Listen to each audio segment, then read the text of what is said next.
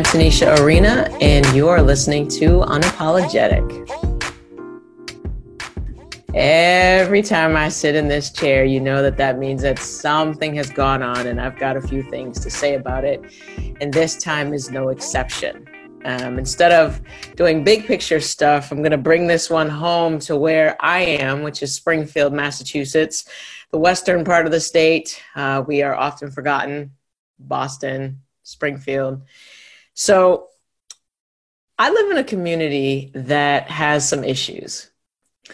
Baby Trump, do. And I use that loosely for the humor. But we've got a situation brewing with the recent firing of the mayoral aide, Daryl Moss, who I had the opportunity to get to know and interact with only a small number of times, but I will fully lend my support and push back against what has happened in this city with this mayor. And I say that because here's this violation of a social media policy that has zero tolerance. Now, I briefly saw the social media post that was totally unrelated to anything city-like. So the social media post, which referenced Lovecraft Country, which is a show that's on HBO that is sci-fi and also historical in the context, talking about the racism that exists in our country. And we have to be real about the fact that racism does exist in our country. So we're whole people when we show up to work, and to critique the system that is oppressive to us should not be a violation of a social media policy, because what about the violation to our human rights?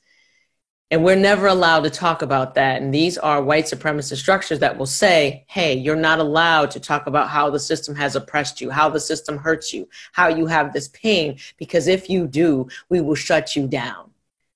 White supremacy gonna do what white supremacy gonna do.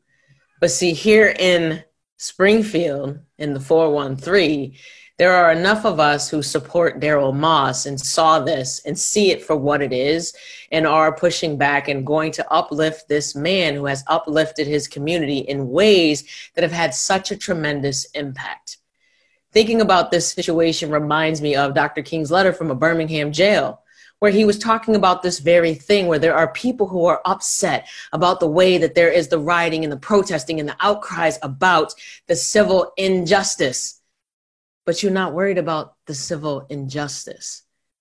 That's what your zero tolerance social media policy is.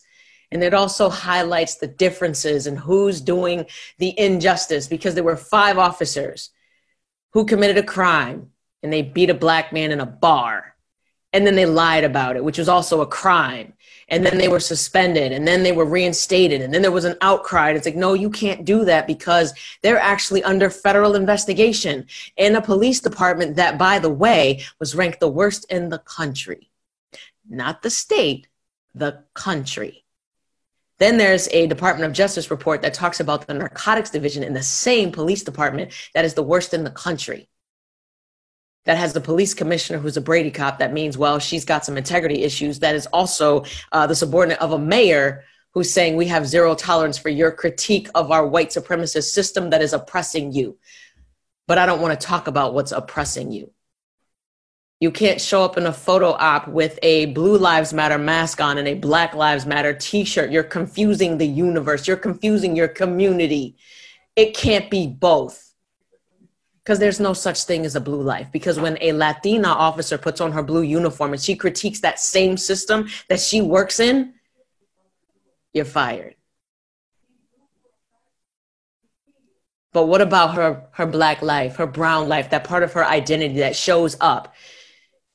You mad about the ways that we protest the injustice that we are experiencing, that we are hurting in our communities, that we are bleeding and dying. But zero tolerance for that critique. You don't want us to tell you. You don't want to have to examine the actual systems and institutions that lead to the Facebook posts and the sharing and the Instagram photos and the Black Lives Matter. We're not talking about an organization. We're talking about Black lives that matter.